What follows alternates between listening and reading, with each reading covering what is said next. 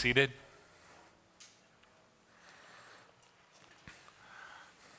I grew up about a mile away from my grandfather, and so it was not unusual throughout the summer, especially for me to hop on my bike, pedal over to his house, and spend the morning or afternoon with him. And one of my grandfather's favorite hobbies was gardening. And so I just kind of grew up working in the garden with him, and it taught me a lot of valuable things. It taught me where food comes from. One of the things my grandfather loved to do was to grow popcorn, and he'd grow it and then he'd dry it in his garage. And so after we got done in the garden, we would go to his garage, we'd get some popcorn that had dried out, and we'd go into the house and we'd pop it, and then we'd sprinkle in these chocolate stars, and we would watch some TV together. And my entire life, I know popcorn does not come from Orville Redenbacher. Popcorn comes from the garden. Now, I have no idea where chocolate stars come from, other than Jesus. But outside of that, I have no idea where they come from. So I just grew up knowing where food comes from. I grew up gardening with my grandfather, taught me hard work.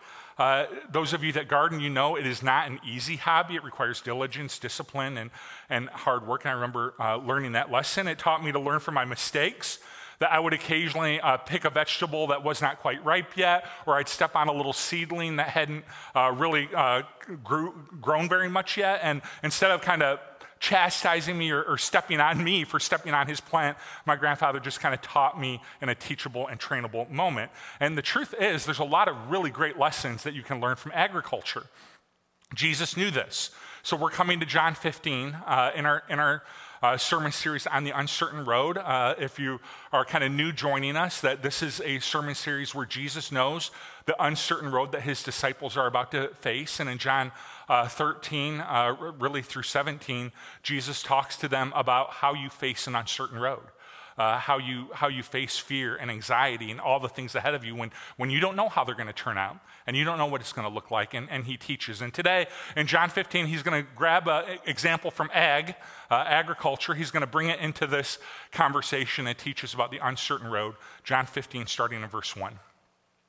I am the true vine, and my Father is the gardener. He cuts off every branch in me that bears no fruit, while every branch that does bear fruit, he prunes so that it will be even more fruitful. You are already clean because of the word I have spoken to you. Remain in me as I also remain in you. No branch can bear fruit by itself. It must remain in the vine. Neither can you bear fruit unless you remain in me. I am the vine and you are the branches. If you remain in me and I in you, you will bear much fruit. Apart from me, you can do nothing. If you do not remain in me, you are like a branch that is thrown away and withers. Such branches are picked up and thrown into the fire and burned. If you remain in me and my words remain in you, ask whatever you wish and it will be done for you. This is my Father's glory, that you bear much fruit, showing yourselves to be my disciples. So Jesus is drawing a contrast here between two types of branches. There is a branch that is alive and connected and pruned and bearing fruit. Pruning is such an important process in gardening to kind of scale back some of the non-thriving branches for the good of the whole the whole tree, so it can bear more fruit. And that's one type of branch Jesus is talking about. And then there's this kind of dying branch that at some point, either cut away or falling, it becomes disconnected from the tree, and it just ends up kind of withering. If you're in central Illinois and you have big trees like I do, you might find yourself this time of year going to your backyard and picking up branches that are like this, that the wind has blown free, they fall into the ground, they're dead, and you might want to make a bonfire and have some s'mores, or just put them in your yard waste and let the city take care of it. Option B, all right, because you're not supposed to have a bonfire in the city.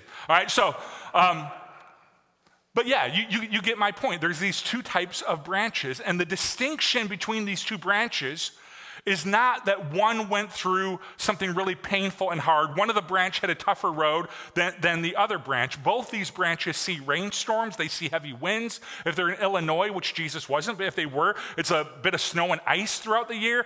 Both branches went through the exact same thing. They've had their share of adversity. They've had their share of trials. As a matter of fact, I'm reminded of something Jesus said in the Sermon on the Mount one time. He said in Matthew 5, he causes his rain to rise on the evil and the good, and he sends rain on the righteous and the unrighteous. Just a couple chapters later, Jesus tells this story. Therefore, everyone who hears these words of mine and puts them into practice is like a wise man who built his house on the rock. The rain came down, the streams rose, the winds blew and beat against that house, and yet it did not fall because it had its foundation on the rock. Everyone who hears these words of mine and does not put them into practice is like a foolish man who built his house on the sand. The rain came down, the streams rose, and the winds blew and beat against that house, and it fell with a great crash. The difference between the two branches in Jesus' illustration is not one gets rain, one gets storm, one gets difficulty, and one gets sun. They both get some rain, and they both get some sun. One of the great dangers of the health and wealth gospel is the teaching that once you put your faith into Jesus, it is sunshine and roses and kisses, and nothing bad ever happens to you. It's not that way, right? Remember what Jesus said in our text last week. He said, listen, this was to his disciples. In this world, you will have trouble.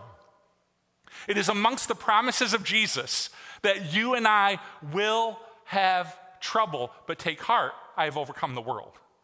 Right? It's not that those that follow Jesus have no trouble. It's that there is one who is with them in the trouble, in the storm, helping them and empowering them. And some of that trouble comes because we live in a broken and fallen world.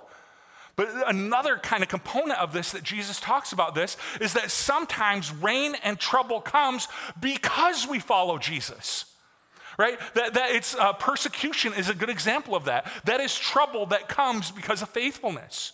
Relational difficulty, conflict, sometimes they come because of faith. So Jesus says, in this world you will have trouble. It's not that the fruitful branch had no trouble and the dying branch had tons of it.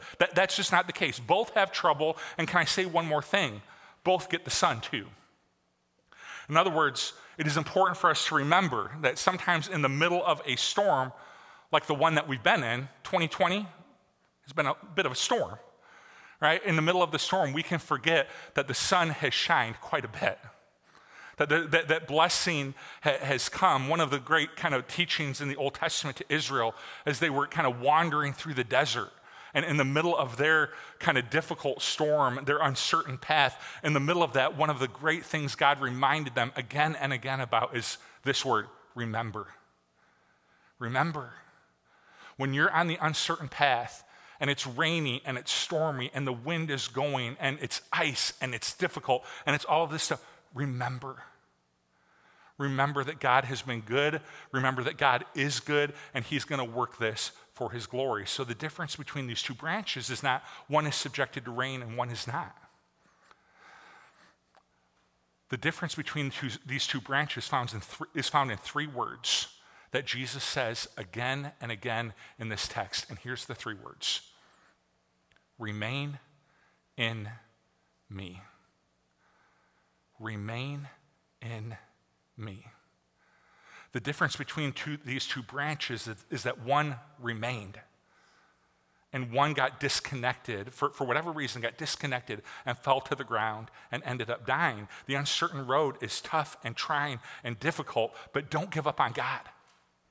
Don't give up on faith. Don't give up on Jesus. Remain.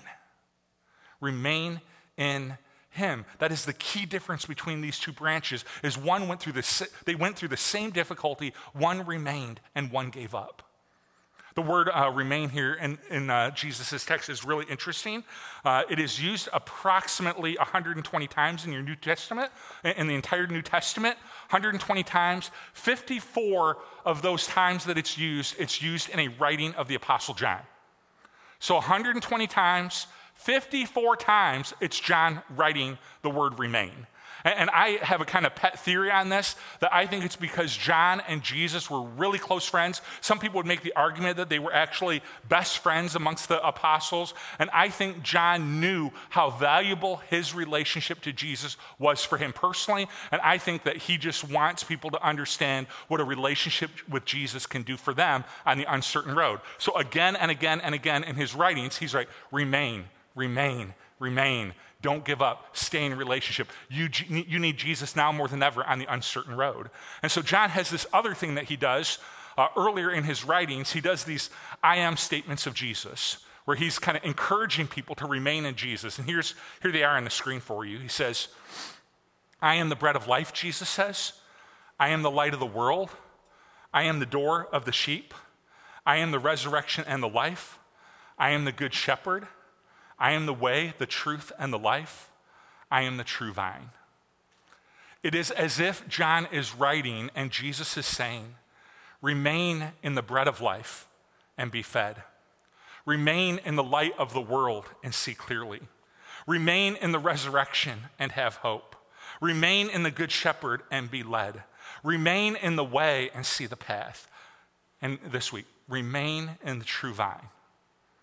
Remain in the true vine and bear much fruit, even in difficult and hard seasons. See, Jesus says the way this fruit happens is what we do is we remain in him. We stay faithful to him. And then he says, and here's what God does. God, the gardener, comes in and he begins to prune away what needs to be pruned away so that we can bear much fruit. And this is one of the big time dangers of not kind of remaining in Christ on the uncertain road, is that we don't remain. The good gardener doesn't come and prune away what needs to be pruned away so that we can bear much fruit. I don't know if you've ever given any thought to this year. This year's been difficult. And it's been trying, and it's been an uncertain road. Have you ever thought about how God might be using this season to prune away some things in you and I that need to be pruned away so that we can bear much fruit in a difficult season? I don't know if you ever thought about what he might be trying to prune away. Maybe for you, this season has demonstrated a thing that you realize now you've become overly reliant on this thing for your happiness. Entertainment, eating out, and traveling. And God has pruned that away for what is going to be, in the relative scheme of things, a short season, so that you might have full reliance on Jesus Christ and bear much fruit. Maybe for you, this season has demonstrated to you like an addiction or a sin that is kind of increasingly taking hold on you. And you're like, man, alcohol is becoming a thing, or food is becoming a thing, or media consumption is becoming a thing. And God is using this time to point that out to you so that he can prune it away and you can worship him and worship him alone. Maybe for you, this is just a time where some things that you are now realizing are more important than you previously realized that they were. Like you're like, man, spending time with family and friends is important. I didn't realize how important it was before. Or worshiping together as a church family, I didn't realize how important that was before. Or daily time with God to kind of boost your spirituality and boost your reliance on Christ, that is super important. And God has shown you right now what needs to be pruned away so that you can focus completely on what is most important. The worst thing that can happen on the uncertain road is that we don't remain in him. The gardener doesn't come. He doesn't prune away what needs to be pruned away. See, there's lessons in every season. And so right now, I think the Spirit is impressing on us an addiction, a habit, a thing that we're missing right now, and say, man, God would love to, the good gardener would love to prune that. He'd love to prune that away so that you can bear much fruit. Now, the text is going to go on here. We're going to read a little bit more together. The text is going to go on to show us what exactly this fruit is that God is what he's pruning away so that we can bear this kind of fruit. This is the fruit that God wants to bear starting in verse 9. You're going to notice it's a little bit repetitive, all right? You'll get the message pretty quick. As the Father has loved me, so I have loved you. Now remain in my love. If you keep my commands, you will remain in my love, just as I have kept my Father's commands and remain in his love. I have told you this so that my joy may be in you and that your joy may be complete. My command is this: love each other as I have loved you. Greater love has no one than this, to lay down one's life for one's friends. You are my friends if you do what I command. I no longer call you servants because a servant does not know his master's business. Instead, I have called you friends, for everything that I learned from the Father I have made known to you. You did not choose me, but I chose you and appointed you so that you might go and bear fruit that will last, and so that whatever you ask for in my name, the Father will give you. This is my command: love one another. The fruit that God wants to bear in us, the fruit that the Spirit wants to bear in us as we remain in him. Remember, our job's to remain. The fruit that he wants to bear in us is the fruit of love. You see it all the way he says in this text. You actually see it all throughout the scriptures. The two great commandments in the scripture are love God and love others. And I've taught you this before, but if you think about it, as you're studying the scripture, the law of first mention becomes really, really important. So the first time a concept is mentioned in the Bible is really important. So like with love, it is Abraham sacrificing Isaac, whom he loved. And later this becomes an illustration for God and his son Jesus. So the law of first mention becomes really important. A lot of times in a list, the law of first mention becomes particularly important. So like if I were to ask you, give me your top 5 movies, your top 5 favorite movies, the law of first mention would say the first one that you mention probably has special significance. If I were to say, hey, give me your top 5 favorite books, the first book that you mention probably has some special significance. If I were to say, give me your top 5 family members, you get the point, all right? So, right, special significance, right? And so one of the things that we're going to see on the uncertain road, we've talked in this series, we've talked a lot about the work that the Spirit is doing. And I want to share with you real quick a passage from Galatians that we quote around here a lot. It's the fruit of the Spirit, and pay attention to the law of first mention. The fruit of the Spirit is love, joy, peace, patience, forbearance, kindness, goodness, faithfulness, gentleness, and self-control. Against such things there is no law. Those who belong to Christ Jesus have crucified the flesh with its passions and desires. Since we live by the Spirit, let us keep in step with the Spirit. Let us not become conceited, provoking and envying one another. Everything flows from love. C.S. Lewis will go on to say that you could really make an argument that the fruit of the Spirit is love, period. That is the fruit of the Spirit. And every other fruit flows from an attitude of love. Let me show you this real quick. So joy is an attitude that comes when we love God with our heart, soul, mind, and strength. And we are filled with an unspeakable joy that the most important relationship that we have can never be taken away from us, our relationship to God. Patience is an attribute that flows from loving others. And it says, I am going to love you through your ups, and I am going to love you through your downs, just like you love me in my ups and you love me in my downs. We understand that none of us are fully formed. None of us are fully baked cookies yet. We need a little more time in the oven, and we're going to love each other through it, right? Kindness and goodness are attributes that come from loving others. They say, I want good for you. I want good for you. So I'm going to celebrate the good things, and I'm going to mourn with you the losses. Faithfulness is an attitude that comes from loving God, and it is a desire to know him more and more fully. Self-control is an attitude that flows from loving others, and it says, I am not going to say and do whatever I want to say and do the minute I want to say and do it because I love you. And the question becomes, how do you get to that type of love? I want to change the illustration just for a minute, if you'll let me. The truth is, I'm not a very good gardener. I enjoy it. I'm not great. And so I shouldn't be up here talking about gardening. I do have a 9-year-old and a 2-year-old, almost 3-year-old. So let me talk to you about balloons as an illustration.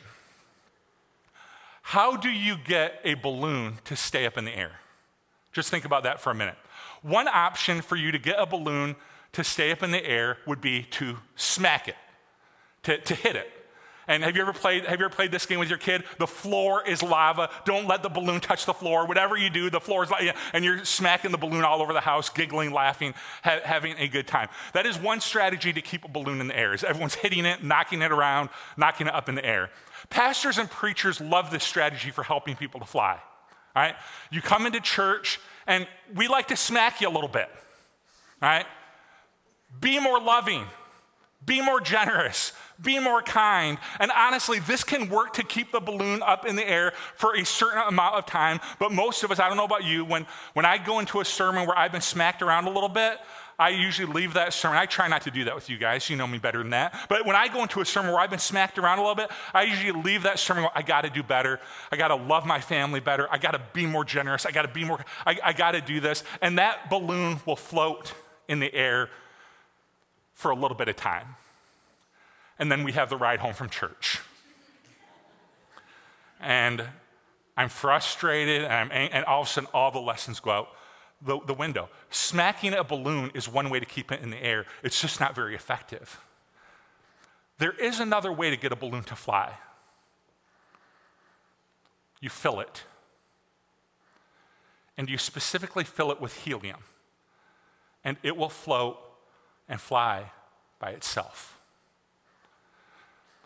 If you want to fly and you want to live the life God has called you to live, we need to be filled.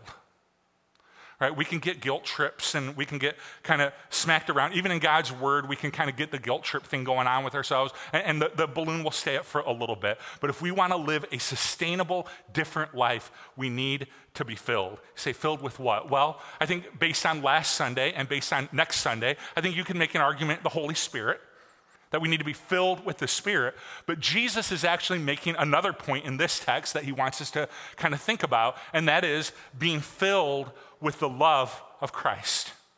Notice how Jesus says it. Jesus says, remain in my love. He'll say it again and again and again. Be filled, remain, stay strong in my love. And it is when we are filled with his love that we have the true capacity to fly and love other people. The question is, how do you remain in his love? Is that done through worship music? Does it happen through good sermons? Does it come by reading the right books? Is it involved in the right ministries? And I think all of those things are super helpful in remaining in his love. I've talked to you before about, preach the gospel to yourself. Listen to music, listen to sermons, read books on God's love for you, God's love for the world. Certainly do that. Jesus actually kind of zigs when the other fellow zags here a little bit. He raises a point that honestly I didn't see coming, because I thought he was going to remain in my love, sing. Remain in my love, listen to good teaching. Remain in my love, get involved in the right ministry and the right outreach. But he takes a different tactic, and here's what Jesus says, another idea. He says, remain in my love, and then he goes on to talk about the power of obedience in terms of remaining in God's love. Obedience has a unique way of helping us to remain in God's love. Now, real quick distinction here, all right? It's super important. Obedience does not help God to love us more. You get that, right? God doesn't need help to love you more. For God so loved the world that he gave his one and only Son, that whoever believes in him shall not perish but have eternal life. While we were still in our sins, Christ Jesus died for us. While we were still in our sins, he loved us. So God doesn't need help to love us more. God loves us plenty. The help is for us. Obedience helps us to remain in God's love and to be reminded of how much he loves us and to stay connected into him this way. So obedience isn't for God. God's just like, if you obey a couple more commands, I'd love you more. That's not true. He loves you plenty. He loves you the most. He loves you perfectly. Obedience helps us to remain connected to him and to remain close to him. It helps us to remember his love for us. The church has sometimes been afraid to talk about obedience because we're afraid people will lose touch with God's grace. Obedience people are afraid to talk about grace, and grace people are afraid to talk about obedience. But obedience done right reminds us of God's love. Obedience done right reminds us of his grace. Obedience done right reminds us of his faithfulness.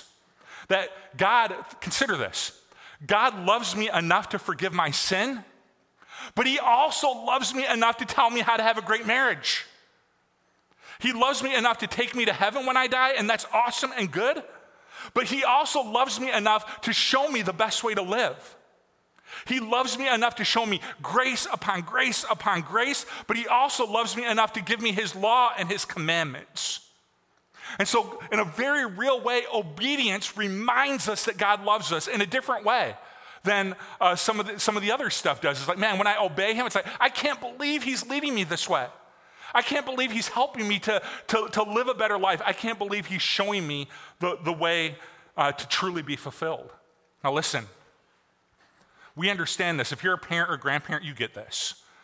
Because this is every parent's secret wish when it comes to their kids. Is that right now you are in a season where you are commanding them. And you are trying to get them to obey, and you are trying to lead them in this way. And some of your kids and your grandkids resent it, and they don't like it, and they rebel against it.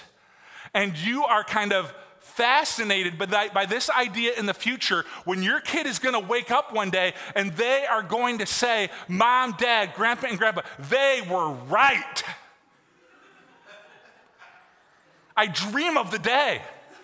Sometimes I wake up from a dream, I'm like, oh, I can't wait for this day. When's it going to be? Will it be 20? Will it be 30? I mean, I'll be starting to get pretty old, but I think I'll still enjoy it. You were right. Of course I was right. I knew 30 years ago I was right, right? So we as parents, we get this. But beyond that, beyond being right, what you hope is going to happen is that someday they are going to look at you and realize that you love them. You love them the entire time. You loved them when you were giving them those commands. You loved them when you were giving them those decrees. You loved them when you were helping them be obedient. They just didn't understand it. They were rebellious against it, but you understand it. You understood you loved them the entire time. And this is like our love, this is like our relationship with God. He's been loving us the entire time. We just rebelled against it. But he loved us the entire time. And when we want to walk in a different way into his love, obedience is a way to do it. It is a reminder that he has loved us the entire time. So we want to be filled with the love of Jesus, to remember the gospel, to draw close to his love through obedience. And look at what happens. As I have loved you, so love one another. As I have loved you, so love one another. You want to know why we're not loving one another well in this culture?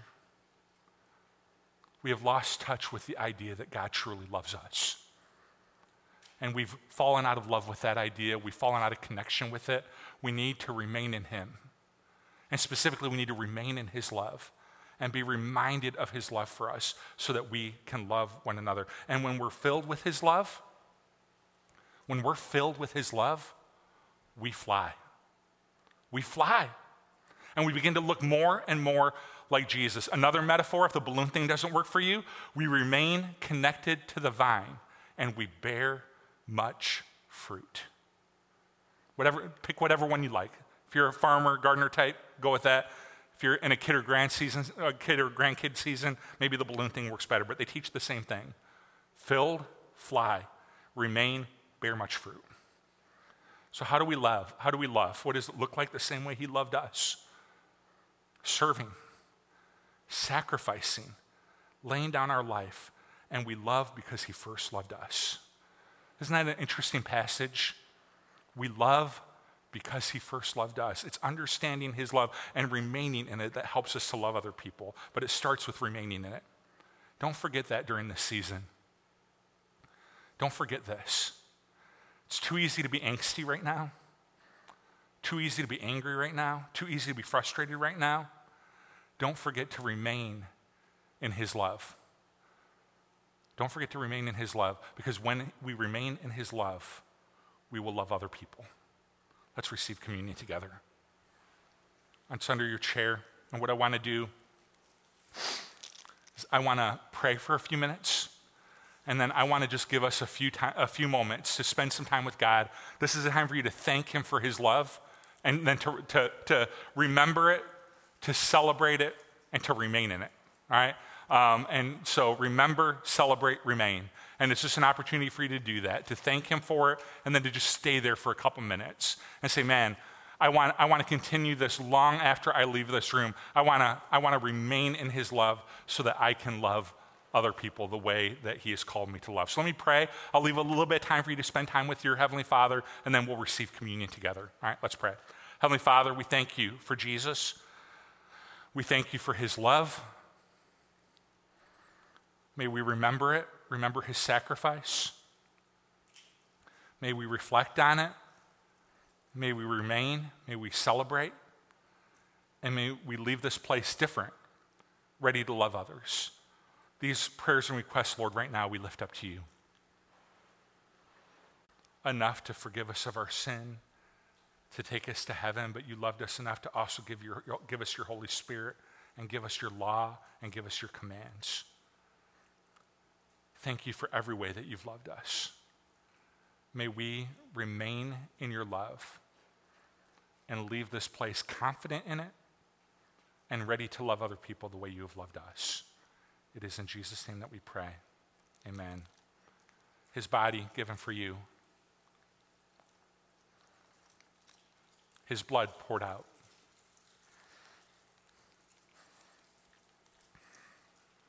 Remember what we sometimes say around here. It's not just a cup of remembrance, it's a cup of calling. That we remember his love for us and we leave this place ready to love the same way. So that's my prayer for us this week, is that we would remain in his love. Every day this week, we'd remain in it. Absolutely confident in it, knowing that our obedience doesn't cause God to love us more. He loves us totally and completely. But our obedience does remind us of his love for us. And so as we walk in that obedience, that we would remember his love and be absolutely committed to showing his love to other people. Tough season to do this. Hard season. But that's what makes it so revolutionary, so different, and so life-changing. So leave this place here ready and prepared to love others the way you have been loved. God bless. Have a great week.